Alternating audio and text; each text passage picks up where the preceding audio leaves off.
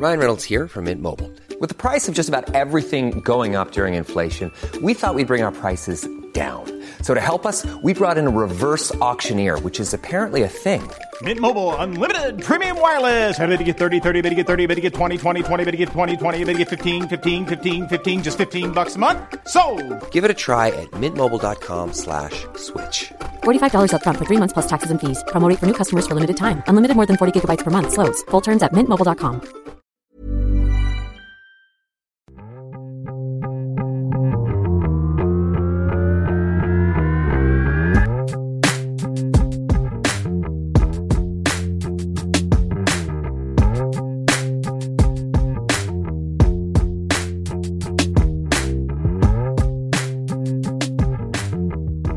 Welcome to another episode of Tita Talks Season 2, and you're listening to the Holiday Special. Dapat consistent, laging ganon ang energy. So, for this episode, or for the K-drama series special, I'm going to share to you some of my favorite and highly suggested K-dramas na historical, or what they call as saguk. Or tama ba pronounce ko? Sorry, kung mali man, pasensya na. But I think it's pronounced as saguk. Now, I have been a fan of saguk for a long while now kasi I really love watching historical dramas. Even in the Philippines, paborito ko talaga yung mga parang set sa panahon ng mga Spaniards, ng mga, ano pa ba yung, well, usually Spaniards or pre-Spanish colonialism, yung Amaya ba yun? Yeah, parang ganun. Mahilig lang talaga ako kasi for me, it's a way for you to learn stories in the past. Now, saguk are usually based on historical events or figures, but somehow ang iba, they are like a make-believe era or period, but kumbaga set lang sila doong unang panahon. So some of these are ganon, parang hindi siya talaga yung parang nasa history nila na talagang nangyari. So let's start with the very first, the highly suggested ko na K-drama na saguk or historical one. It's Jewel in the Palace. Diba? Or Jangyum. This is actually what started it all for me. Diba parang usually you have the song or the band or the group na nagpasimula sa iyo para mahal ng isang genre or ng isang genre ng mga songs. For me, pagdating naman sa drama na historical, Jangyum was the very first one that influenced all my other love for K-dramas na historical. And normally, a typical sagyok would usually run from like 50 to 60 episodes. Hindi biro talaga, hindi biro ang episodes niya. So, and then an episode could run from 45 to 1 hour, but talagang wow, maganda, as in. And I remember having nights na talagang inuubos ko yung parang gusto ko ubusin lahat ng episode, pero yung parang nasasacrifice mo na yung tulog mo, which again, hindi tama, okay? Kung nakikinig ka nito and you're still studying or kahit na hindi ka nag-aaral, you don't sacrifice your tulog for anything, okay? Alright, so for those na hindi alam or hindi na naabutan ng Jewel in the Palace, so basically, this is a story about a girl, Jangyum, who grew up poor and she was taken as a as a kitchen aide, parang ganun, parang cook sa palace ng hari. Sa palace, syempre, ng hari. Kanino pa bang palace? Anyway. And then, parang pinakita dito yung parang growth niya from this young kid na super taas ng potential, and then naging isa sa mga magagaling pagdating sa pagluluto, and how envy and parang greed destroyed her life and made her miserable, and then how she was able to bounce back after that. And isa talaga din sa mga nagpa-hook sa akin is yung love line or yung love story nila ni Captain. Oh my gosh. I so love him talaga. And if you have been listening for the on my previous episode na tungkol sa K-drama na pinapanood ko, yung bida doon, yung parang nagpasimula sa akin na mag-K-drama na naman ulit. Yung bidang lalaki doon sa I Have a Lover, yan si Captain. Oh my God, Captain! Ang legit. So anyway, it's a really nice story, and I think it was loosely based as well on there is really a Jang Gyum na historical figure, and the story though was not really, kumbaga, very accurate. Parang meron silang set na information and then dinagdagan na lang nila, parang ganun. So it's not as accurate as it is or as it should be, pero it was based on that particular of a real life person. So it's a really, really good start if you want to love or understand the culture ng Korea. Kasi diba, compared sa Philippines, we don't have hari or reyna, we don't have servants.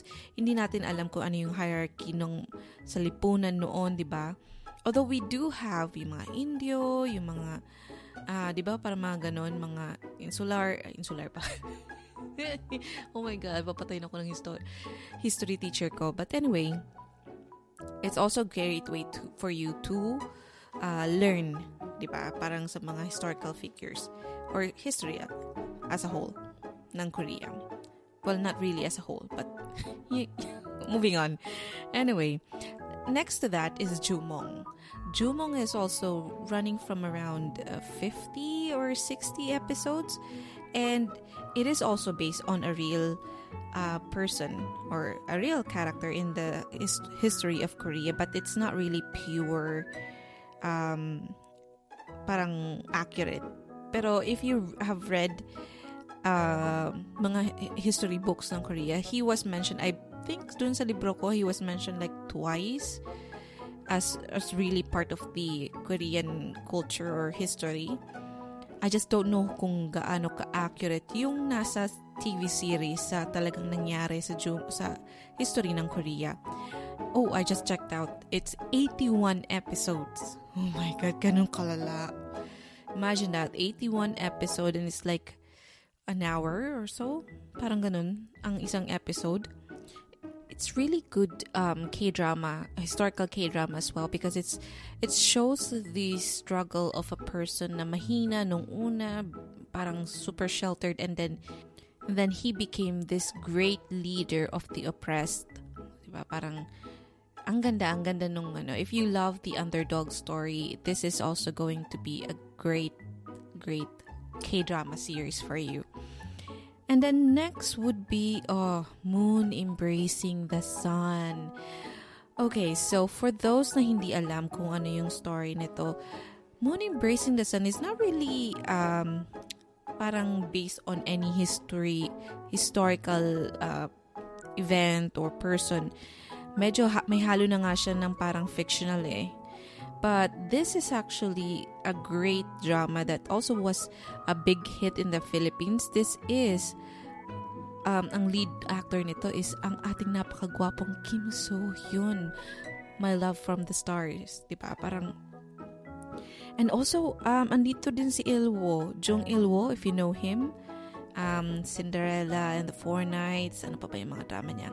But anyway, this is a really good drama as well. It's a rom-com, I believe, historical, romance, and a little bit of fantasy. Kasi talagang meron doon ng mga parang witches. Kasi meron din sa Korean ng mga parang pabaylan na tinatawag sa atin, di ba? They have their own version of it. Mga, ano yun? Priestess, ang tawag sa... Priestess ata yung... Parang ganun. Yun yung English translation niya. And this also stars the beautiful Han Gain and I think yung bata dito na yung batang lead actress or yung batang Han Gaen, character ni Han Gaen, was the beautiful as well, Kim Yo-jong, di ba? Ang ganda ng batang to. If you don't know her, she is one of Korea's most beautiful child actress Napaka-benta niya. As in, lahat ng pinapanood ko noon na mga sagok or historical K-dramas, almost palagi siya yung laging child act or younger version ng character. Kasi ang face niya, ang ganda. Ewan ko. And I think meron din siyang, high school pa lang to or college na ba?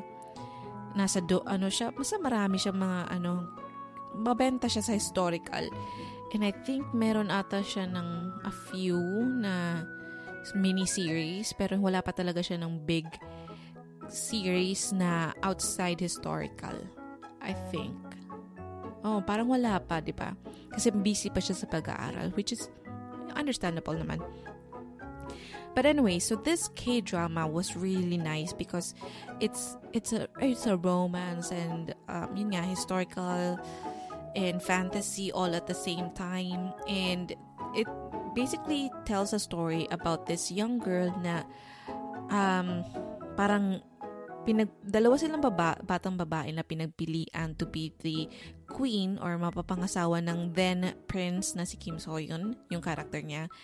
And then eventually napili yung character ni young Kim Yo-jong or Han Gaen eventually, and parang may ginawa sila to curse her to die and to some or sort of die, and yun parang bumalik siya without the memory of who she was, and biglang na in love na naman sa kanya si Kim So-hyun. There's a little bit of comedy actually dito sa series na to, and well, just a little bit, pero ang ganda lang talaga. It was so kilig, and the whole parang kasi yung character dito ni Kim So-hyun, yung parang siya yung hari na walang inibig na ibang babae kung hindi itong character ni Han Gaen, and talagang kakilig lang. Ang ganda nito. And then may mga side stories siya na or other love line na parang yung sa kapatid ni Han Gaen, and then sa kapatid din ata ni Kim So-hyun, I think. And although hindi siya masyadong ganun kakilig or pero it was a really nice love line as well, kasi talagang pinakita dun yung parang struggle sa pagmamahal, yung mga one-sided love affair, and then eventually you realize na mahal mo din pala talaga yung taong to despite all the things na ginawa niya. Basta panoorin yun din if you have time. It's a really nice one. It's love story, fantasy. Medyo na lang talaga ako, na off lang sa akin kasi nga nasanay ako sa mga historical dramas na it was very accurate. As in talagang kung ano yung parang legit na nangyari, yung parang ganun. Ito kasi although this was set in an old period. Hindi ko nga alam kung Joseon or Goryeo sila. Ano mang panahon to? Nope, I don't see it anything. Anyway, I don't know kung anong period, but it was set on an old historical period, I would say. Hindi ko alam kung tawag sa kanila. But then, yun nga, yung mga suot nila, ang gaganda talaga. I think it's Joseon kasi yung damit iba mas medyo less cluttered ng mga design or less pointy things. Anyway, panoorin nyo na lang, and maybe you would know. If you do know, just tweet me and so I can also know. Puro know. Anyway, so yun, next would be Dongyi. Oh, I love this one as well. This is a really long K-drama. Kasi yung Moon Embracing the Sun was only 20 episodes. Kasi nasa na siya nasa newer times. So, hindi talaga siya yung historical drama. So, compared to Jumong na 80 and Janggeum na 60, Moon Embracing the Sun is just 20 plus a special, I believe, na hindi ko na napanood. Anyway, so ito namang Dongyi was 60 episodes as well. So, ito talaga, oh my gosh, pinanood ko din. Isa talaga siya sa pinaka-paborito ko. Siguro kung i-rank ko siya sa mga paborito ko, ito ang second. First place would definitely still be Jangkyum, just because OG, yung greatest of all time, the GOAT na mga historical K-dramas for me. So, Dongyi would be the second because ang ganda ng story niya. And, as Filipinos, we love the underdog story. So, eto, isa na naman itong kwento kung paano ang isang alipin rose to ranks and became the queen. And hindi siya yung political. It's a love story. So, it's historical, it's romance. And nandito din si Kwangso, if I'm not mistaken. And I think ang role niya dun, isa siya sa mga musicians na friend ni beautiful Han Yojo. Oh my gosh, ang ganda niya dito. Ang ganda niya talaga. And if you don't know her, she is the lead actress as well for W, diba? Ano pa ba? Spring Waltz. Ano pa? Basta marami siyang mga hit drama. But this is actually one of the dramas that made her so popular. And actually, it was this drama that won her so many awards in the past. This was in 2010, I believe. So, medyo na siya. Last of the decade ng 2010. But it's a really good one. And ito nga, this is a kwento. Ano yun? Ang arte. This is a kwento. This is a story about a girl na lumaki din sa hirap as a slave, parang ganon. And then eventually, parang nagkaroon ng way na makilala niya yung prince na hindi niya alam na prince pala, pero yun, nakilala niya, and then they fell in love hanggang sa gawin siyang isa sa mga parang concubines. And then yun, parang naging iba't ibang role niya dito. Una nag-serve siya as parang mga katulong, and then eventually parang naging isa sa mga parang babaeng version ng mga police. Kasi doon parang pag may nangyaring krimen sa mga soldiers or mga kalalakihan, meron silang mga detectives or mga hindi naman detectives, parang mga kapulisan, kumbaga ang natin sa panahon na ngayon. And then iba din naman yung kanila sa mga babae. Mga inspector, mga lady inspector, ganun. Court ladies. Yun, court ladies. Yun siya. So, this also involves a lot of investigation, so mga crimes, and mga pagtraidor, diba? And yung mismong parang mystery, and kung paano niya isa-solve yun. Kasi ang talino ni Dongyi dito eh. Isa siya sa mga matatalinong babae noong panahon, and it's very rare for a woman na educated or matalino. And siya, nung naging lady inspector siya, talagang nag-grow siya, and talagang she was one of the best. And yun yung nagpa-hook sa akin. Imagine 60 episodes, talagang hindi lang siya nag-revolve sa love story nila nung hari. It's a different taste of it as well. Parang hinaluan siya ng parang feminism, kasi pinakita doon yung galing niya as a woman, na kaya niyang tapatan yung talino ng mga kalalakihan, and basta it was a different one. And also even the character ng hari, yung hari dito was also the captain sa Janggyum, kaya talaga pinanood ko din kasi parang ang pogi talaga niya. Hindi ko alam, pero may something kay kuya mo na pagdating sa mga historical dramas, ang gwapo-gwapo niya. Medyo hindi nga siya ganun, mas gwapo siya dito sa mga historical dramas kaysa dun sa pinanood ko na I Have a Lover, which is showing by the way in ABS-CBN currently. And yun, parang sabi ko, ang gwapo niya pagdating sa historical, di ba? Kasi iba yung appeal ni kuya mo. May mga balbas, tas yung tindig ng hari. Pero dito, yung character niya was so different from all the other kings na present or parang depicted nila sa mga series noon na pinanood ko na in the past. Ito kasi yung hari, he was given such a vulnerability. ayun na naman tayo, tongue twister, vulnerability, na hindi siya yung parang prim and proper, he was laughing, he was having fun, he was getting drunk, and he was madly in love with a woman, na parang nandun siya, may mga scenes doon na parang nababaliw na siya kasi mahal na mahal niya pero hindi niya magawa kasi kailangan niyang protektahan. And basta ang ganda din nito kasi it's a different take on the king, and also mahilig talaga ako din sa mga mysteries. So if you also love mysteries and crimes, mga ganon, this is a really good one kasi it doesn't just talk about how like the historical women na parang slaves, and it was just love that brought her to ranks and all. No, she was really good at what she was doing, kaya naging head siya, and then she became like the top lady inspector, parang ganon. Just watch it. I assure you, if you watch Dongye, hindi kayo magsisisi because the 60 episodes, really nice. Although ang ending,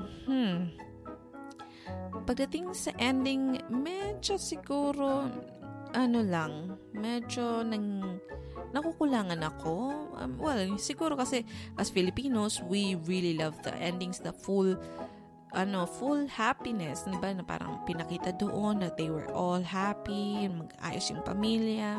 Diba sa atin yung parang nakita mo yung future, na mayaman na sila, na hindi sila naghihirap, na masaya, blah blah blah, na kasal, gano'n, may anak.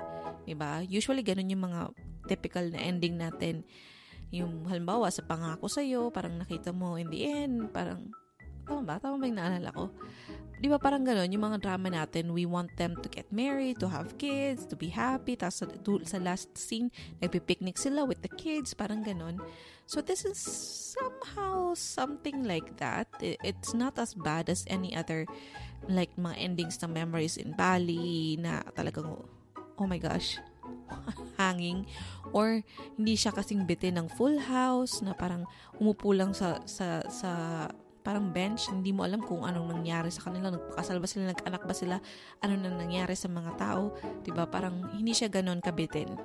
But at the same time, hindi siya yung gugustuhin mo na Filipino type of ending, kumbaga.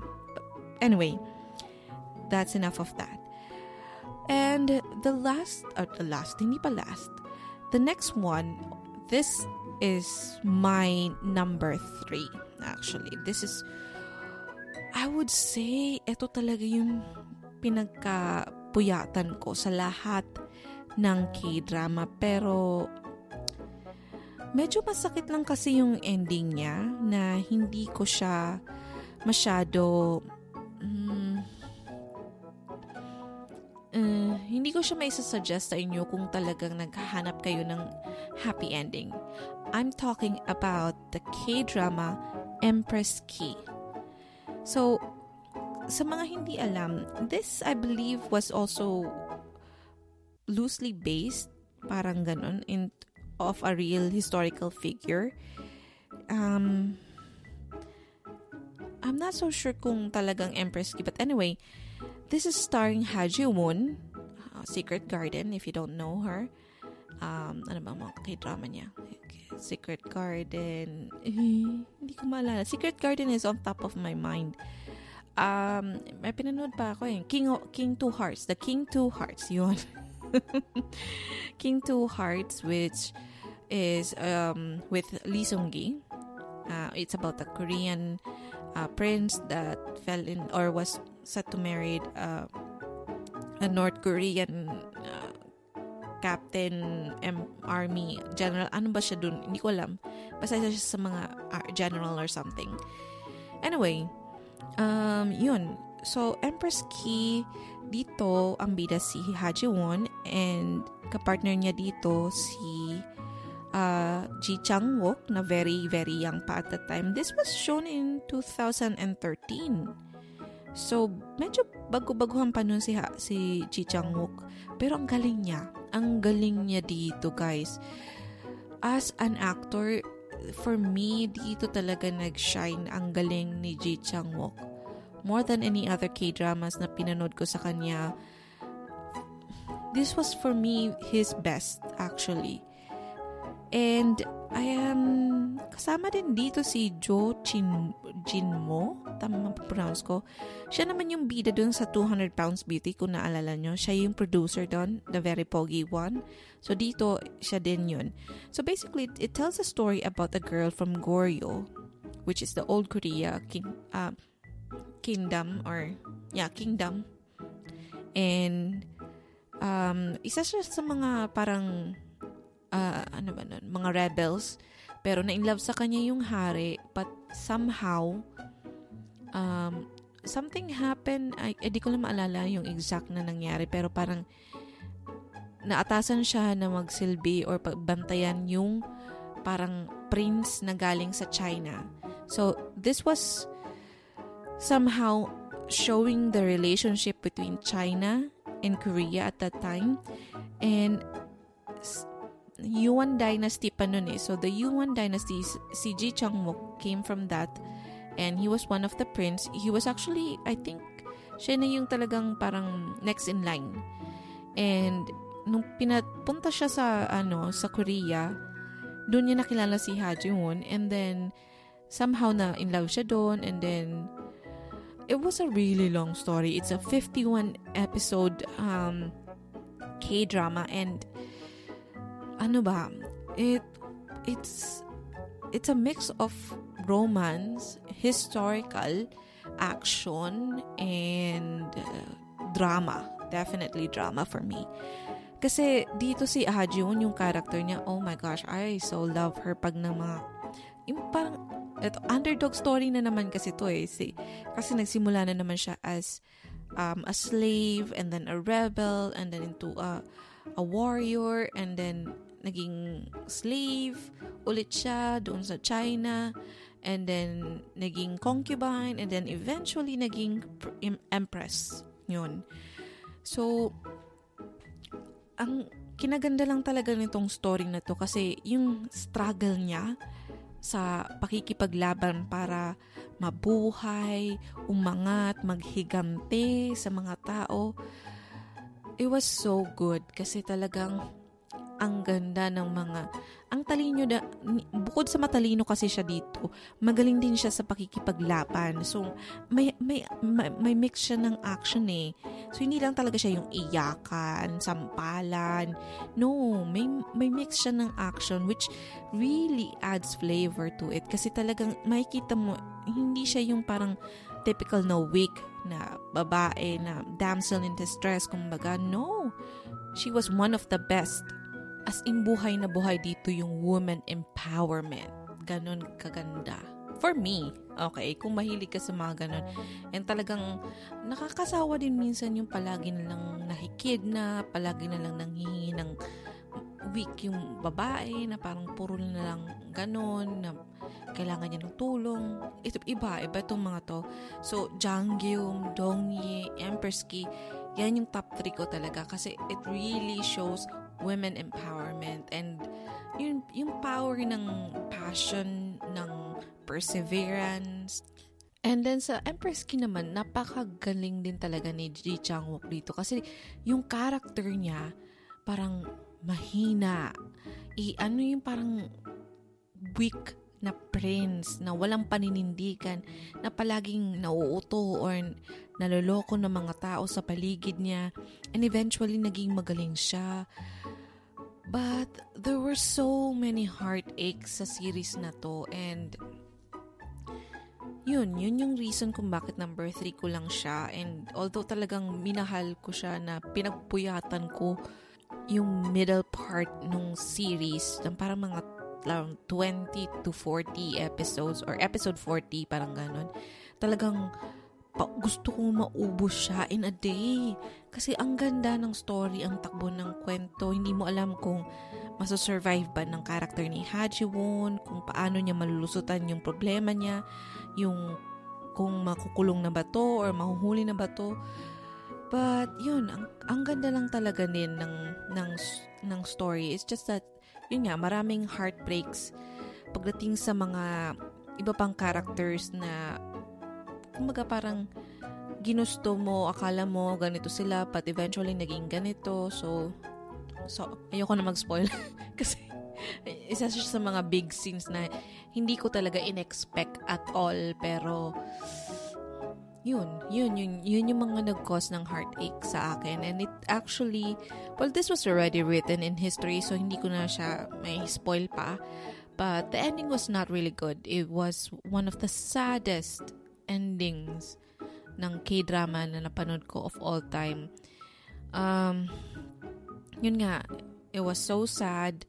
Pero I think it's a good decision na hindi nila binigyan ng beautiful or make-believe ending because it was written in history na ganun talaga yung naging ending kay Empress Qi and sa hari ng China ng Yuan Dynasty.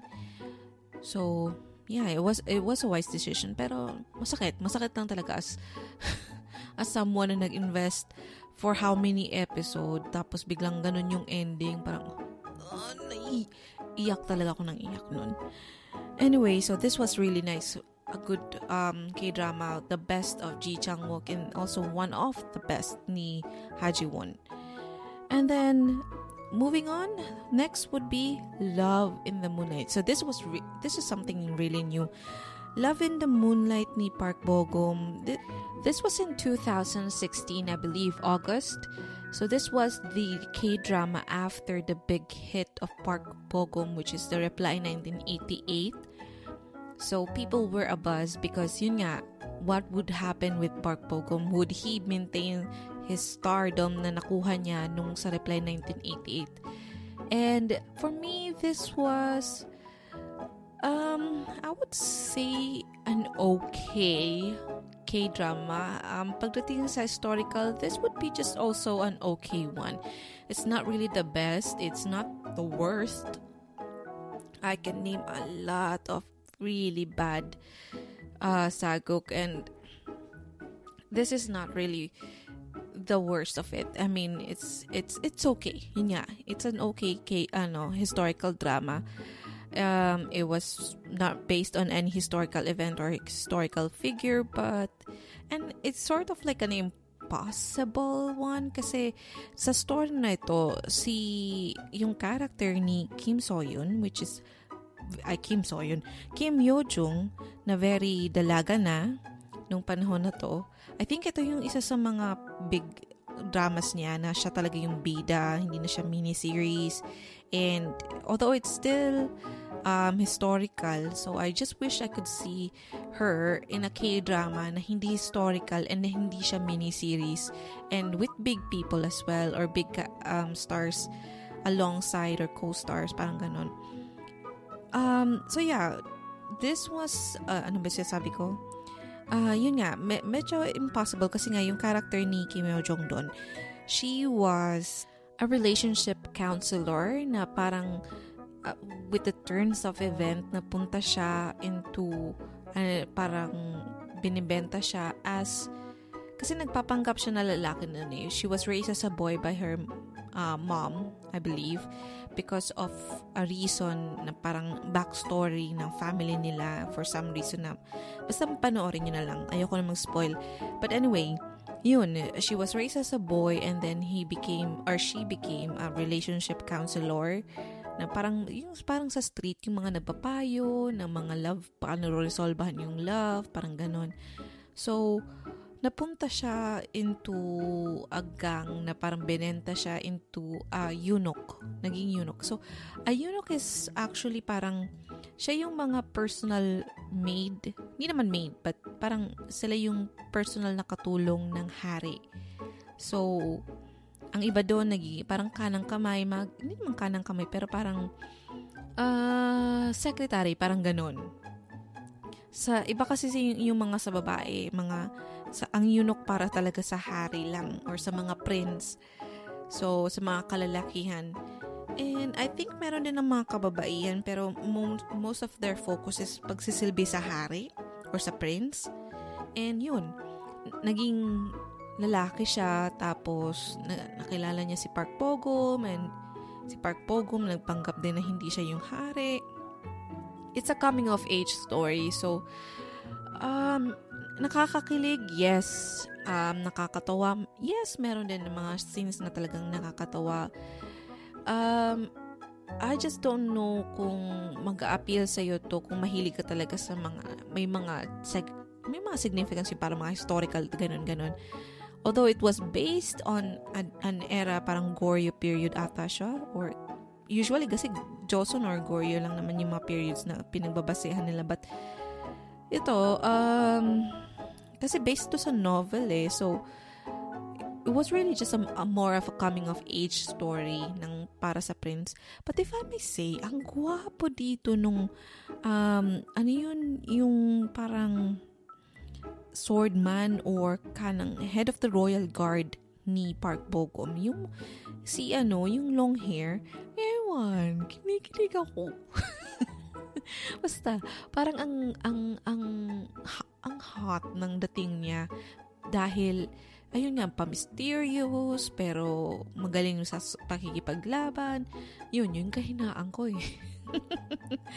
Anyway, so this is a fine one. It's not really the best, it's not the worst, so-so. But I still would suggest na ito yung mga panoorin nyo kasi it's really nice as well. Nakakatawa and ang ganda din ni I just wish na yun nga, kasi parang 'di ba yung yunok siya dito or tapos sa mga early parts ng episode lalaki siya. So hindi masyado nag-shine yung ganda ni Kim Yo-jong dito and yun, medyo nang hinayang lang dun ako sa part na yun. Alright, and then the last one. This is my number 4 actually. So, I don't know. May numbering naman pala ako. Ba't hindi ko sila in order? Anyway, this is my 4th. And this is actually not really... actually, medyo loosely based din siya on an historical figure or event sa Korean history. But, medyo siya, different take, I would say, because it involves fantasy. I'm talking about Scarlet Heart Ryeo. This is the, ano yun? Anong full title niya? Ang haba kasi ng title nitong walang yung drama na to. Ayun, Moon Lover Scarlet Heart Ryeo. Ano mga title? So, this was in 2016. So, ang kaganda talaga ng mga series ng 2016. For me, it was really one of the best era. Close to 2003-2004 kung saan din nagpatok yung mga 2005. Ano bang basta yun yung parang 2003 to 2006. Kasi yun yung panahon ng Kim San-son, Full House, Jangkyung, Winter Sonata, Autumn in My Heart. Diba? Yun yung era din nun and it was really one of the best, diba? Isipin mo, kinangker nga nila yung primetime TV ng primetime slots ng Philippine TV. Ganun sila katindi. Kumbaga, kasi wow, prime time binigay mo sa mga Koreans and Korean series. I mean, you know, 'di ba? It's Filipino. We are Filipinos. Dapat anyway, naging masyado na nung patriotic. Anyway, so this going back. So this is Moon Lover Scarlet Heart Ryeo. So this is one of the parang pinaka mabibigat na series ng 2016 next to Goblin, Legend of the Blue Sea, ano pa ba yung mga nun. Basta yan, marami sila nung 2016 na magaganda eh. And so, this is starring my very own baby girl, IU. And of course, Lee Ji-yoon actually ang name niya, pero IU. Si IU na singer. And Lee Jung-gi, yes. So, kung hindi nyo alam si Lee Jung-gi, siya yung sa My Girl, siya yung love other love interest doon. Ano pa ba yun? Ano pa bang pwede nyo maalala? The King and the Clown, isa sa mga magaling na Korean movies. And marami pa siya. He's one of the best ng pagdating sa sa acting talaga and action, yun. Isa din siya sa mga paborito ko. Although yung latest niya was not really that good, it was just fair. Anyway, So this is based on a story ng, actually I think there was really a time in Korean history na meron sila ng ganitong hari na nagkaroon ng maraming anak sa iba't ibang babae, tapos parang nagkaroon ng matinding labanan. This was based in Goryeo Dynasty, and ang medyo naging off lang siya sa akin because it had a little bit of fantasy. So it's not really pure saguk na historical. So it had a little bit of fantasy because parang it involves present time, and then may parang eclipse na nangyari na napunta si IU doon sa Goryeo Dynasty, and namuhay siya sa ibang tao, and then yun, hanggang sa makilala niya yung mga prinsipe. 8 sila doon, diba? Parang, tama, 8 sila doon. Nakalimutan ko. Anyway, yun. And isa sa mga dito, si Kang Hanol, isa sa mga prince. Oh no, mali ako, hindi sila 8. 14 sila. Sipin mo, 14 na gwapo. Andun si Kang Hanol, andun si Baekhyun ng EXO, which by the way was really good sa character niya. Siya yung childish na prince dun eh. So he was really nice. He was perfect for his role. And then andun din si Nam Jo-hyuk sa weightlifting, Kim Bok-joo, and Jisoo, andun din siya. So there were so many big stars na ngayon, or even then, na nandun as prince. And it was just really nice kasi nakakakilig din yung mga story. It just so happens that it did not end well. So, it was a really tragic one. Nang pinapanood ko talaga siya, as in sabi ko, nag-ask ako sa Facebook nun na parang, ano bang pwede kong panoorin after nito kasi talaga hindi ako makamove on sa sakit. And yun, hanggang ngayon, medyo talagang dinadamdam ko pa rin. Hindi ko nga siya pinapanood as a whole ulit eh. Normally, pag may mga gusto akong K-drama, minsan nakakadalawang beses kong pinapanood. Of course, syempre, nag-skip na ako sa ibang parts. But, ito, hindi ko magawang panoorin ulit kasi masakit yung ending. Kasi, yun nga, alam mo na magiging mangyayari to sa kay magiging ganito sila. So, it was really heartbreaking. But, the OST, ang mga costume, yung location, yung mismong story, ang ganda talaga. For me, it was one of the best of 2016 next to Goblin. So, yun, I would highly suggest to watch this one. And yun nga, it also tells you a story of a period in Korea history, which again, I think this is where it was loosely based. And yun, medyo expect lang na this is not pure historical drama. It involves fantasy on it. And I think dito yung tatay ni yung sa Reply 1988. I'm not so sure. Hindi ko lang maalala. Pero I don't know. I don't have the time to Google it anymore. But this is one of my highly suggested as well. Saguk. Ano ba? Tama ba? Historical drama. And that's it. Those are my top historical dramas that I suggest that you should watch if you have time, or if this is something that you are interested. And there's actually a lot more na nasa na historical. It just so happens that I don't really like some of them, and I feel na yung iba, they were not really historical na. Like for example, yung My Sassy Girl na, although it was like set in a period nung Joseon or kung ano mang period siya, Goryeo ata, or Joseon, I don't know, na it was too modern for me. So hindi siya nagsisink in sa akin na this is an historical drama. So yun lang, yun yung medyo hindi ko bet sa mga ganun. Pero dumadami na kasi sila. May iba na mga fusion na may parang modern and historical setting, parang ganun na I remember there's a scene sa Warang na merong clubhouse na pumupunta yung mga warang doon, and doon sila nag-away-away, and then may mga bar. Parang siyang bar talaga na may entrance, na may guard. Parang, totoo ba? Ganito yung setting noon? So, yun. Maraming ganun. May mga historical din na medyo hindi siya well written for me, na although it was really like an historical event, pero hindi siya ganun kaganda na sulat para sa akin.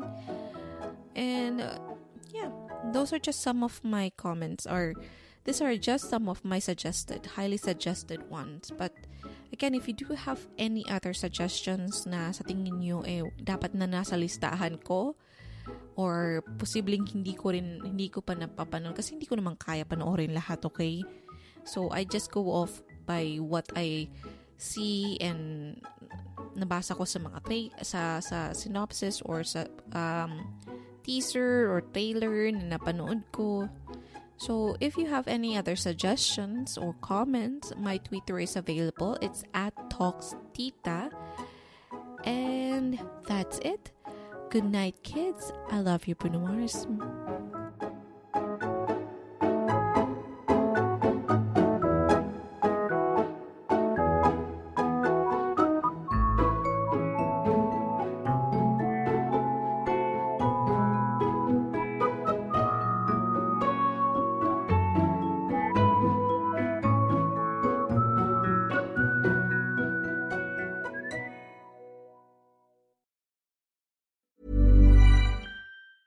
Planning for your next trip? Elevate your travel style with Quince. Quince has all the jet-setting essentials you'll want for your next getaway, like European linen, premium luggage options, buttery soft Italian leather bags, and so much more. And is all priced at 50 to 80% less than similar brands. Plus, Quince only works with factories that use safe and ethical manufacturing practices.